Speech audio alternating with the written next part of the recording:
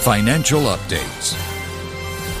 In local finance news, after shrinking for 2 straight months, Singapore's non-oil domestic exports returned to growth in April as rising non-electronic exports outweighed a slide in electronics shipments. Non-oil domestic exports surged 11.8%, blowing past economists' estimates of a 7.3% increase. This followed from a 3.2% decline in March and a 6% fall in February. The Urban Redevelopment Authority of Singapore announced that the tenders for the sites at Cuscaden Road, Mata Road and Silat Avenue have been awarded to the companies that submitted the highest bids.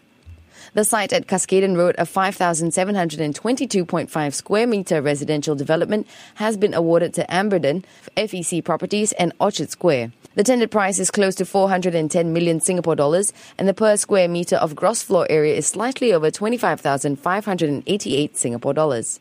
And in Malaysia, after previously close to securing between 2 billion and 3 billion ringgit worth of financing for its lifestyle quarter in the Tun Razak Exchange development, TRX City and its joint venture partner Lendlease Corp appear to be having difficulties locking down funding. According to sources, 6 banks had initially pledged their support for the 17-acre mixed development. However, it seems that the local banks are now a bit jittery about the prospects of the development despite ongoing accelerated works.